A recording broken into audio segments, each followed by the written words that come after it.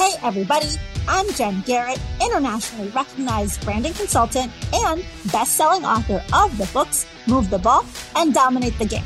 By having a relentless mentality, I've pushed boundaries and gotten into rooms with pro athletes and power players, built a successful business, and moved the ball in male-dominated industries. Now, I'm using my same Move the Ball methodology to help thousands of people dominate their game when it comes to their brands and creating opportunities. This podcast is all about uncovering strategies of the world's best athletes and business leaders to help you get to that next level. Join me in conversations that will elevate your hustle and get you across the goal line. It's time to suit up, to show up, and to move the ball. Hello, and thanks for joining me today. I'm excited to have you back for another episode. Real quickly, if you haven't already done so, be sure that you follow the podcast on whatever platform you are listening to the show on, and also be sure to share the show with some friends, family, colleagues, and coworkers too. Today, you are going to hear my conversation with Kim Casey Campbell, who is just amazing and someone who has had an incredible military career, and she continues to move the ball beyond the uniform. Kim is a retired Air Force colonel who served for over 24 years as a fighter pilot and senior military leader.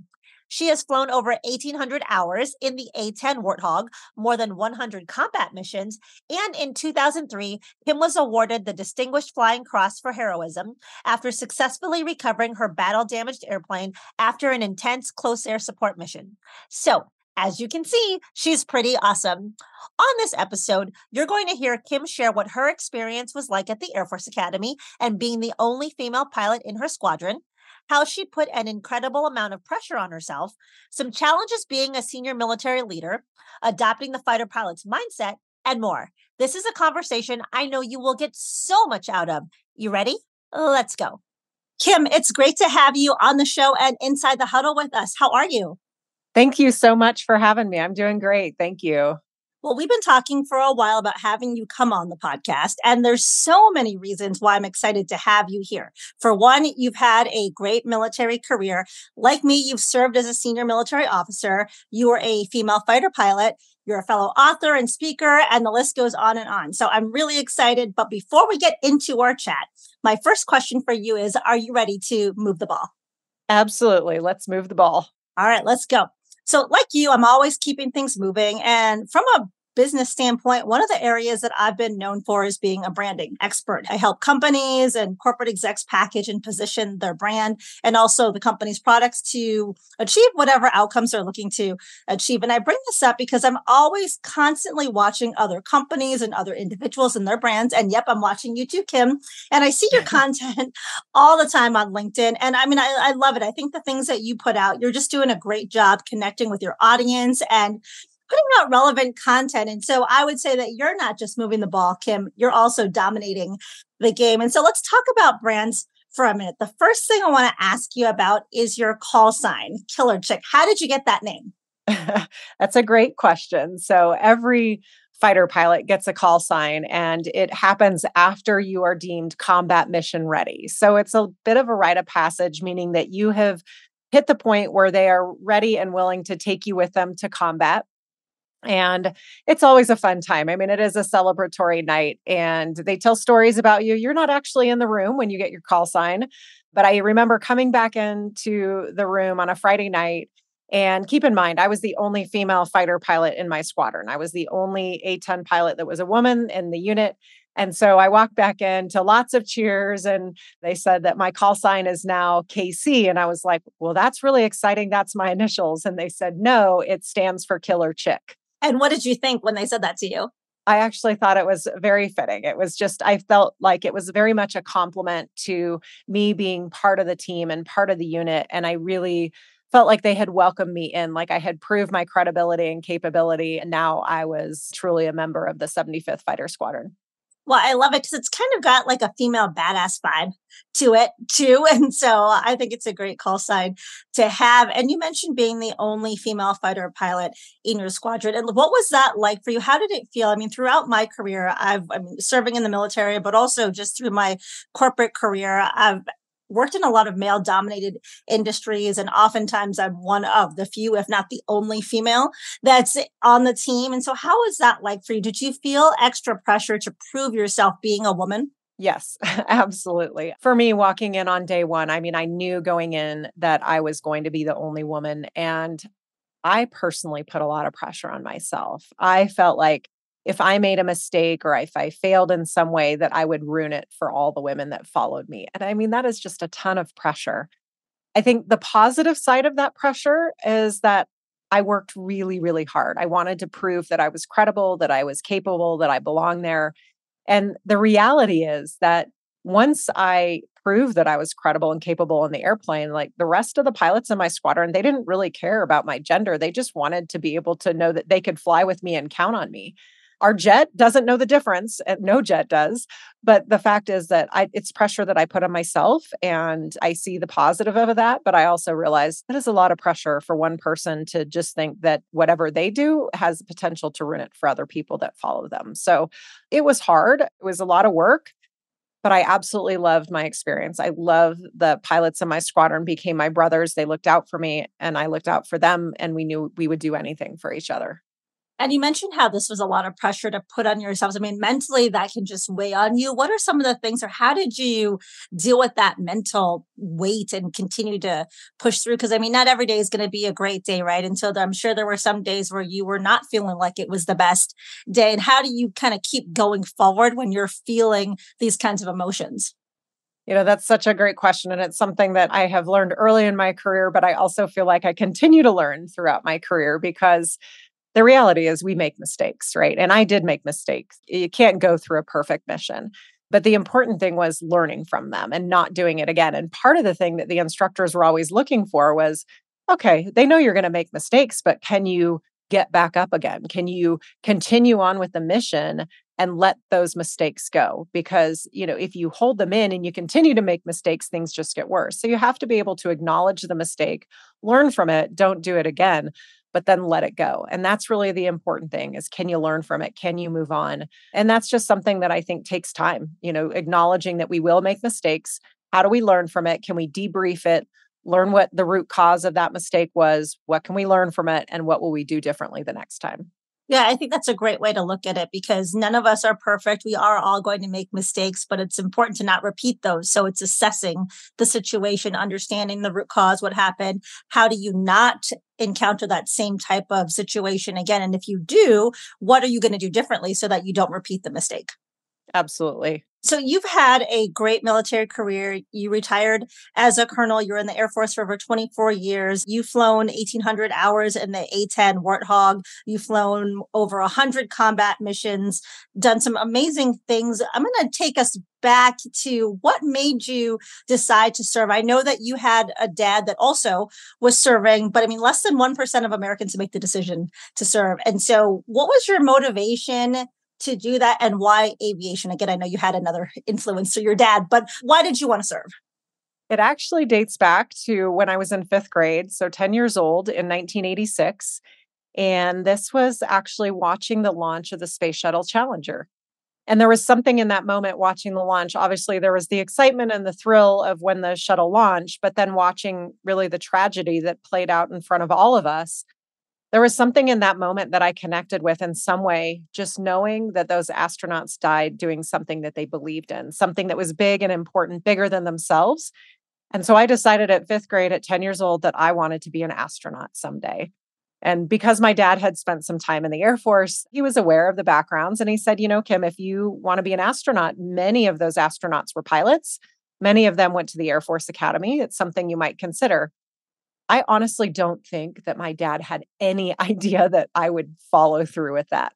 It just wasn't my demeanor and interest at the time, but I committed. At that point, it was like a switch flipped for me. And I decided that I was going to the Air Force Academy. I was going to become a fighter pilot in 1986 when women weren't allowed to be fighter pilots. And then ideally someday to go on to become an astronaut. Oh, that's awesome. So I'm going to share something that my audience doesn't know either. In 1986, I wanted to be a fighter pilot. I did not plan on being an astronaut, but I did want to be a fighter pilot. And it wasn't because of Top Gun, because a lot of people think, oh, well, you watched Top Gun. No, I actually watched another series. It was the Iron Eagle series, which was about an Air Force fighter pilot, or about a kid whose dad was a pilot and he stole a jet to go over and free his dad and stuff. But I fell in love with aviation at a young age. So something that you and I have in common is we both had an interest in flying. Then for other reasons, I ended up not going there. I had kids at a young age, and my career path kind of went a different way. But in 1986, I also wanted to be a fighter pilot. It's a small world. And I think it just goes to show you the different influences that you can have in your life, the different impact that people can make, like at any point through many different things. We have the ability to influence people and in terms of their career and the path that their life will take. Oh, for sure. So you went to the Air Force Academy. What was that experience like for you? What are some of the things you really enjoyed about being at the academy? It's funny. I think most people think of the Air Force Academy and they probably look back on it as like better to be done than to be going through it, because it is challenging and it is hard. And it took a lot to try to figure out time management and trying to do so many different things. I think the one thing, if I were to pick one thing to take away from the positive, it really was that sense of camaraderie, the teamwork aspect of really meeting some people that impacted my life in such a positive way, knowing that we were going to survive these hard things together. We were going to get through them together. I think that sense of teamwork and camaraderie, the wingman culture that we learned very early in our career to support each other, encourage each other, and push each other to be at our absolute best. That is just something that I have taken with me from that time and on. So, Kim, you've been a senior military leader for part of your career. And I'm sure throughout the years in the Air Force, you've come across some great military leaders who have shown you kind of what's expected when you're at that leadership level. And when you look back on your career, what are some of the challenges that you faced being a senior military leader? I think probably the biggest challenge is really what happens when you are at that senior level and responsible now, instead of a handful of people to hundreds of people to thousands of people. And how do you maintain that same level of leadership? And for me, the connection with your team. And I think that's one of the things that I found challenging, is that I really found that as a leader, I love the opportunity to connect with my team, to get to know them, to let them teach me about what they do, to have them show me what they do and how they contribute to the organization, and really understanding that for each member of the team. I really enjoyed getting to know my young airmen, just walking around and talking to them and seeing them in their workspaces. That became a lot trickier as I became a senior military leader and responsible for 1,000 people throughout South America, Central America, and the Caribbean. Now we're doing different missions. We're spread across multiple locations and time zones. And that level of leadership, I found this comfort level in wanting to go back to where I was. And what I found is I had to really make sure that I trusted the leaders below me and empower them to make decisions and kind of take ownership of their units. And sometimes that's easier said than done, to, take a step back and try to spend more time on that bigger picture. I really still tried to make those connections and build that trust, but I also had to trust my lower level leaders to do their job and do it well, to empower them, to make sure they had the resources and the skills they need.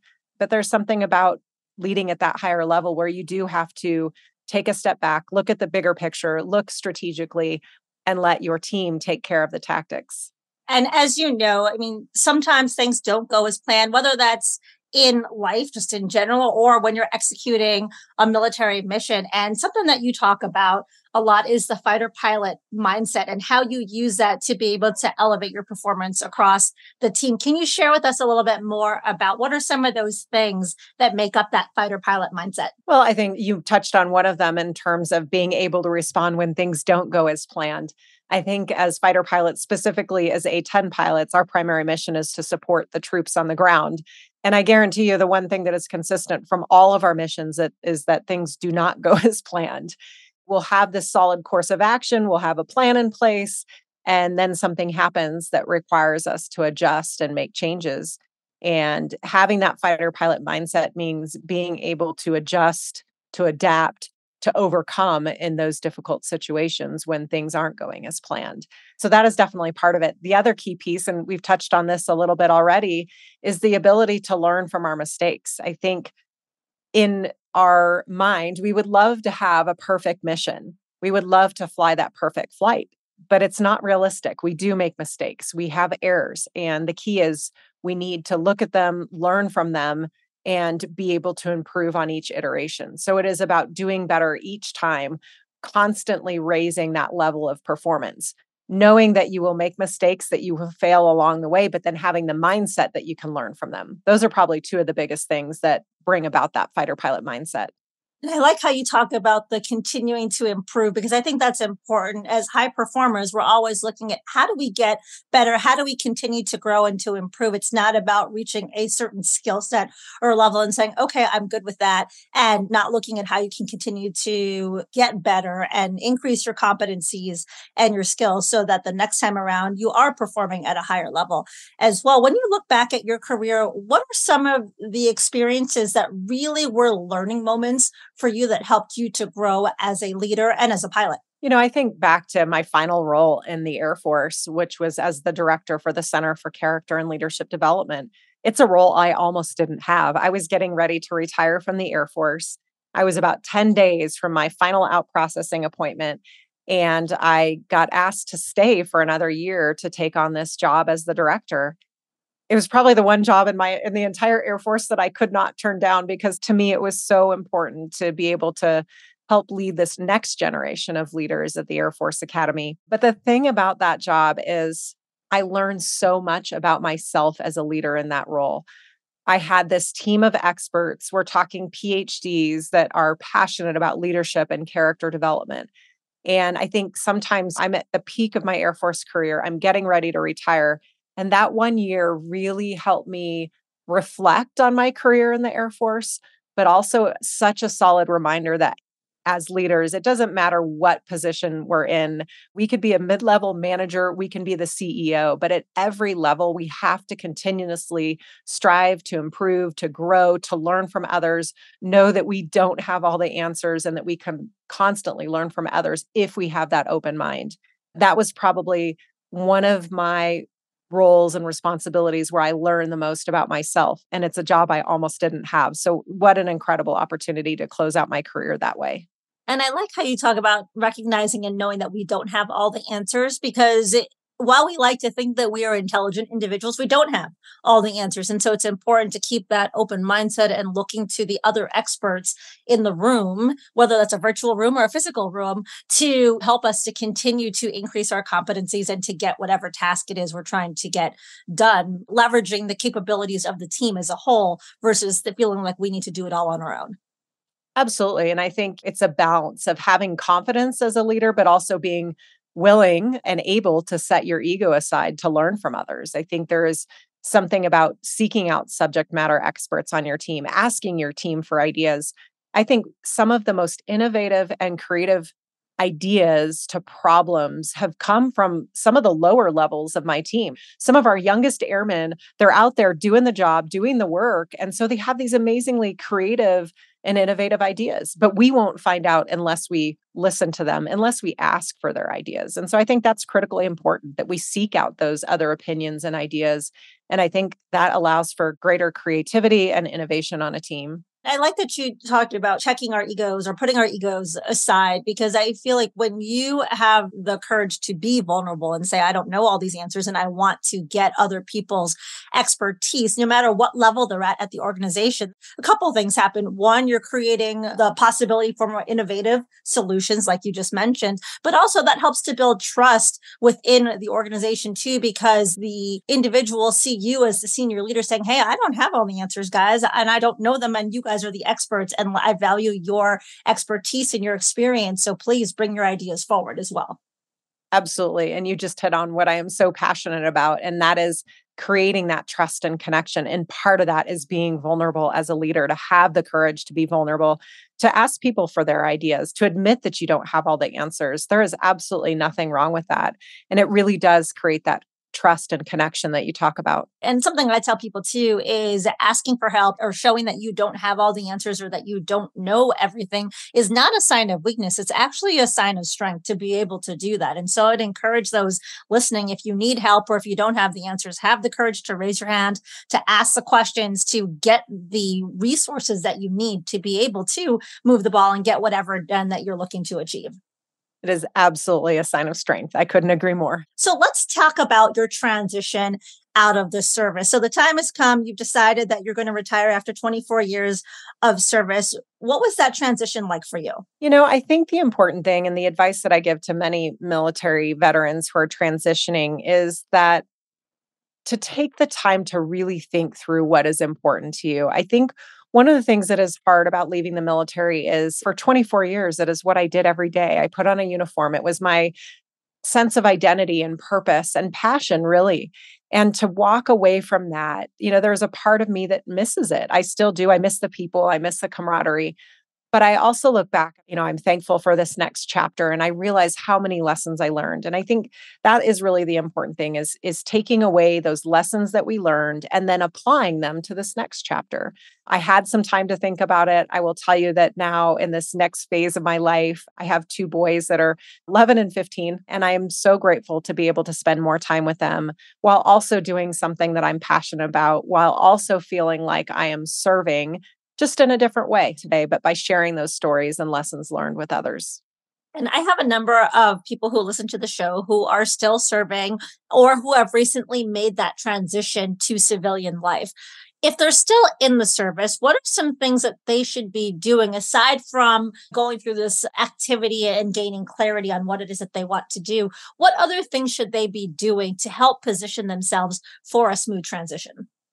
Well, I think it's important to start building your network and looking at opportunities outside the traditional role. I think sometimes we kind of fall into the easy path. Well, that's what I did in the service. And so I'll just continue that in the civilian world. And that is totally okay. But really questioning if that is our passion, if that's our purpose, if there's something else that we might feel called to do. And then building connections and seeking out those experts, finding people that are out there doing that and just being bold enough and courageous enough to reach out and ask for that connection and ask for time to talk with people. I love when people will reach out to me and to have some of those conversations. I realized how important they were for me and how willing people were to do that for me. And so I'm willing to do the same for them. But it does take courage to reach out and try something new. But building connections is really important. Yeah, I completely agree. And I sit on a board at USC at University of Southern California. They have a fantastic program. It's an MBA-like curriculum for veterans and service members called Masters of Business for Veterans. And that's one of the things we talk to them about is as they're looking to transition, to start building that network and connecting with people. And oftentimes, they feel like, well, I don't want to waste someone's time because I'm not sure what I want to do yet. And it's okay to put yourself out there and say, hey, I'm trying to figure out what's next for me. I'd love to have a conversation and pick your brain and get your perspectives. And a lot of people love to feel like they're being helpful for others. So if you position it that way, your responses are probably going to be a lot more significant because people like to share and be helpful. And especially as a service member, if you mention that you're trying to figure out what's next after you're transitioning out of the service, people, again, will be very welcoming and responsive and try to help you. It is so true. I sit on the board for the Special Operators Transition Foundation. And I think one of the things that I see from our transitioning special operators is we've done things a certain way for a very long time, and we tend to undersell ourselves in the things that we've done. And it is all about how can you translate that to the civilian world? How can you translate what you've done in the military in a way that people will understand? And so, in addition to building those connections and creating that network, it's also about looking at our own qualities and what does that look like in the outside world? And how can we best share that with others and really practicing those conversations about what we did, what we want to do, what we're passionate about, making an effort to put some time and effort into that is critical.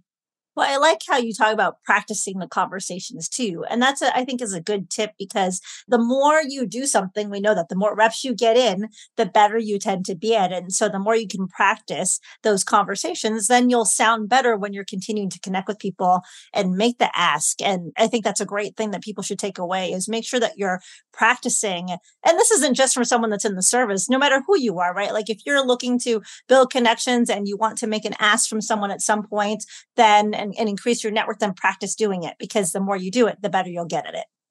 Which is, I feel like the story of my Air Force career is practicing for those tough situations. I mean, I look back on so many moments during my career when there were things that felt stressful or uncertain, like this unknown out there.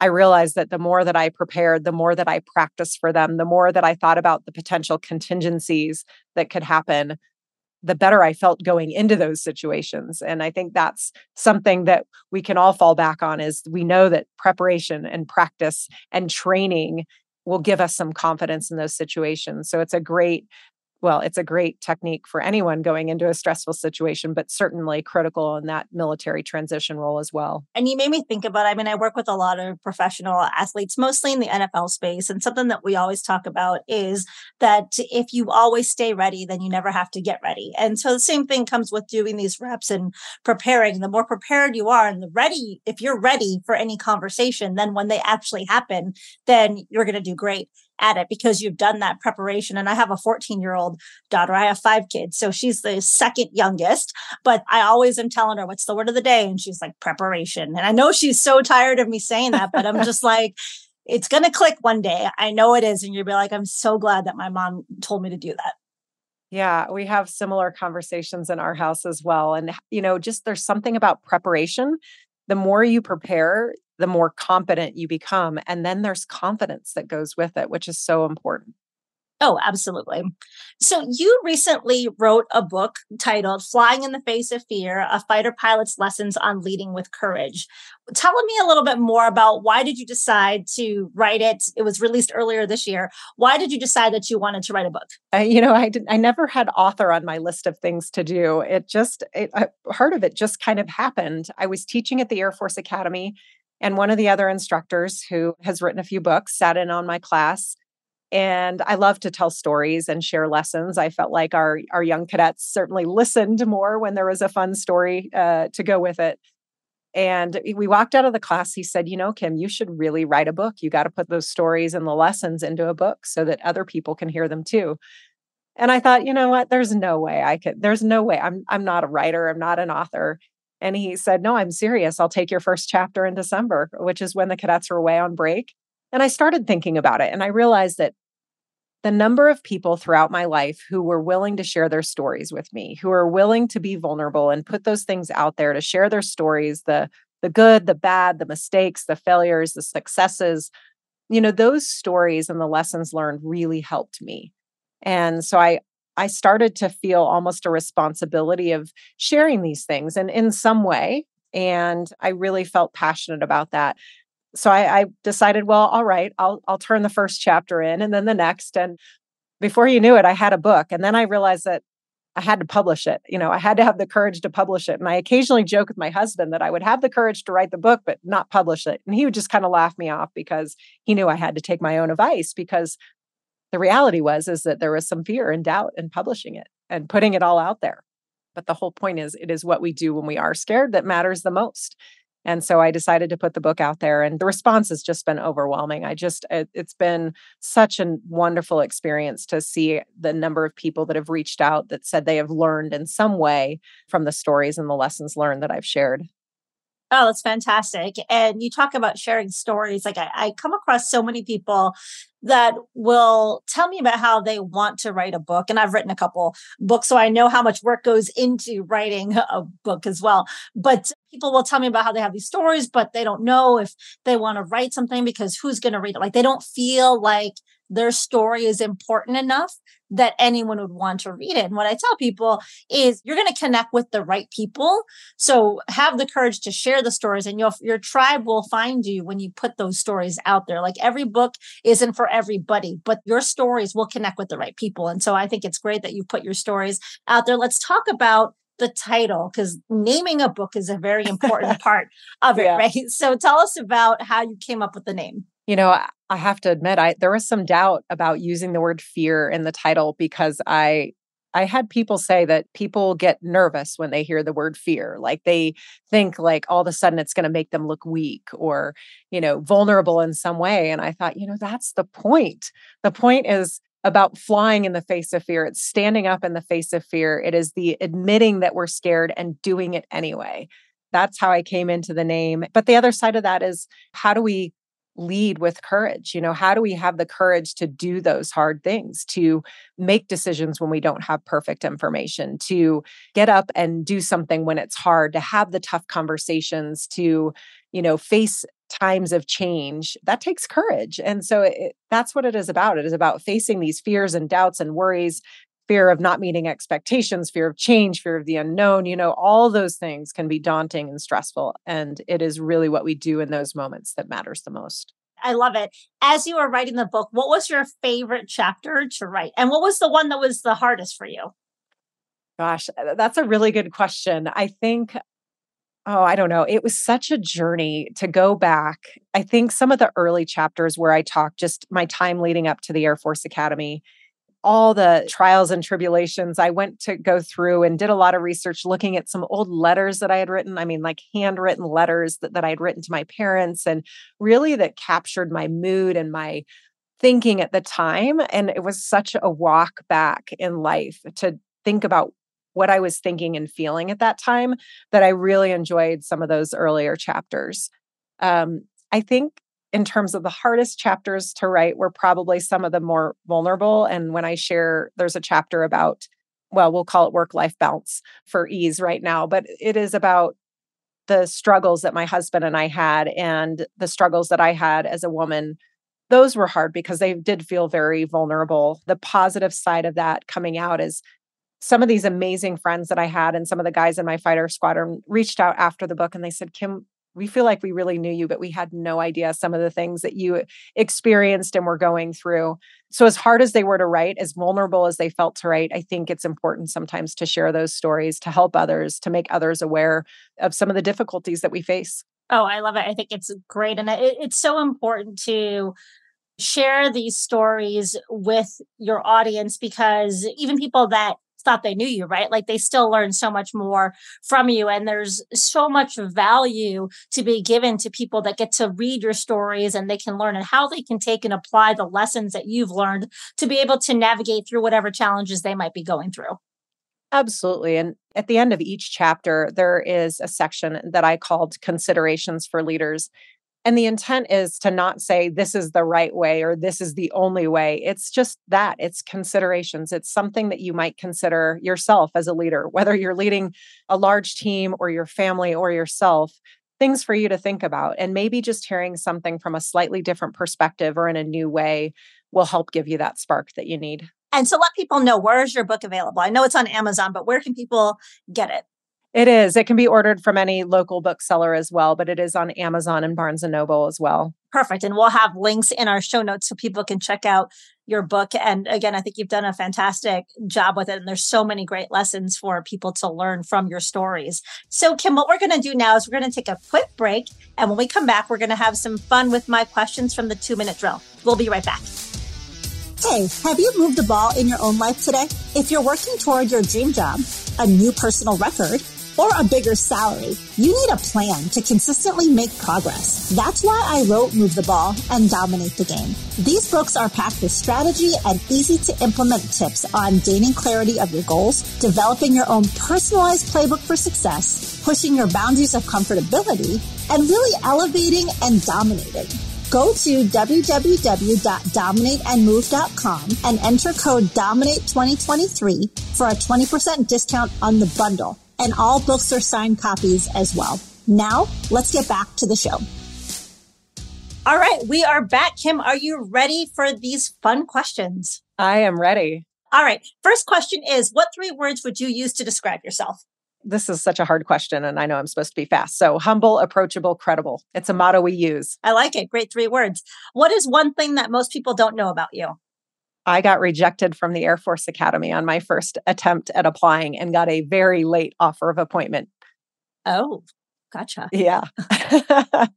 Would you rather be the world champion of a sport or the CEO of a billion-dollar company, and why? I think I would rather be the CEO of a company. And it doesn't even have to be a billion-dollar company, although that would be nice. I think for me, I'm very passionate about leadership. And I think there's so much we can learn from being leaders of teams. I think that would be something that would just be really incredible to experience. Yeah, for sure. All right. The next question is, what book are you currently reading or what podcast are you currently listening to? I'm just finishing Wisdom of the Bullfrog by Admiral McRaven, and it's great short stories about his experience and time in service, but some really solid lessons about connecting with people and making sure you really know what's going on with your team through connection and trust. It's definitely on my list. I have a long list of books that I want to get through, and so his is on there. The next question is, if you could have any song played at all of your public appearances, what would that one song be? I'm going to have to go with Thunderstruck by AC/DC. And it's Okay. actually because this was the song that was our song as cadets with the class of 1997 at the Air Force Academy. And so it really has good meaning of like listening to that song during some really hard times, but making it through it. So just a reminder for me. I gotcha. It's a good song choice. Next question is, what would your next career move be if you were guaranteed to succeed? Oh, for sure. I would be that astronaut that I've always dreamed of being. Oh, yeah, that would be fun. I'll just tell a quick story. I have a picture. I used to get to fly and sit jump seat in C-17s. And I have this picture with me with this helmet on. And I showed the picture to my daughter and she was like, well, what were you, an astronaut? And I was like, no, I was not. But so that's probably as close as I will be to an astronaut. But I look forward to seeing you on that journey. That would be fun. The next question is, you have 24 hours and a private plane that will take you anywhere. Where are you going? I think I would love to stop at multiple locations around the world. This is a hard question for me because I love to travel, and I would definitely have to plot out on a map all the places and that I have not been. But I think Antarctica would be on the top of the list because I've never been there. Totally different than anywhere else I've been. There are so many places that I would love to go. Oh, well, Antarctica sounds like a really cool place to check out. But cold. There would have to be like on the other side of that, like a trip to Fiji to have one of those cool over the water bungalows. Yes, definitely, to balance it out. Yes. All right, Kim. So the bonus question is M&Ms, plain or peanut? Oh, I don't like chocolate. I know. I know. All right. So share with us, what is your go-to sweet? So this is the thing. I don't like sweets, but give me cheese fries, chicken wings, nachos. I'm all in. Very good to know. So as we look to close our show, do you have any last thoughts for our listeners? Well, I would say, we've touched on some of this, but I think how important it is, like throughout our careers, we are going to face difficult situations. We are going to face moments of doubt or fear or worry about what's to come or how we're performing. And that fear, that stress, that worry, I think that's normal. And we need to come to grips with that and just recognize that that is a normal reaction. But then we have to take that next step. We have to be willing to get up and do things when they're hard, to do things when we feel scared, to do the things because it's the right thing to do. It is all about what we do in those moments that matters the most. Oh, I like that. Very powerful words. So something else I want to ask you about. Well, two things. One, in your book, in your dedication, you say, for my boys, Colin and Brody, who continue to teach me lessons about courage every day, what would you share with them about the things that they have taught you on your journey in being their mom? I think as a parent, my kids continue to teach me the value of patience, especially with a teenager. But I also realize how important it is to be fully present with them. And I think that's one thing that I realize is that when we are together and again, when they want to sit and talk and being fully present with them. And then the last thing I will say is that my young son, who was 3 at the time when this happened, he's now 15, in the middle of my change of command ceremony, he got up and sat in my lap. As you know, not proper military protocol, not what anybody would be expecting in a change of command ceremony. But that one moment from my young son taught me the importance of being authentic and true to who we are. I think there was a moment of being worried about what people would think. And then I just had this moment of realization that it is so important for us to just be authentic, be true to who we are, let other people see us for who we are. And my 3-year-old son taught me that.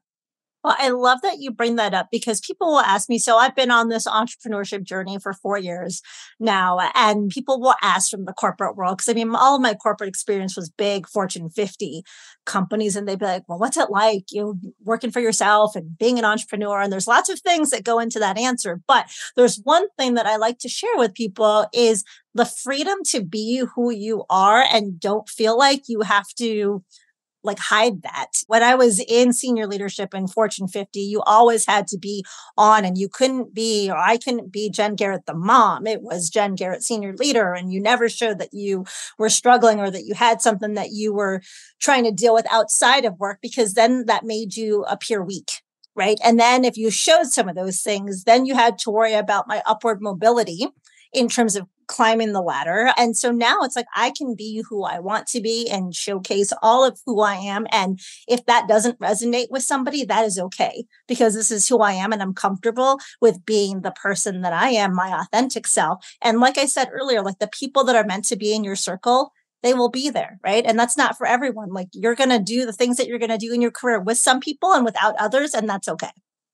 Yes, that's so true. And I think it took me a while to really feel comfortable in my own skin and being who I was and letting people see me for being the mom, the wife, the leader, and the fighter pilot, all of those things. That's some of the advice that I have for our younger leaders and our younger generation is, to really step into who you are and be confident in it. But I know it took me some time to get there as well.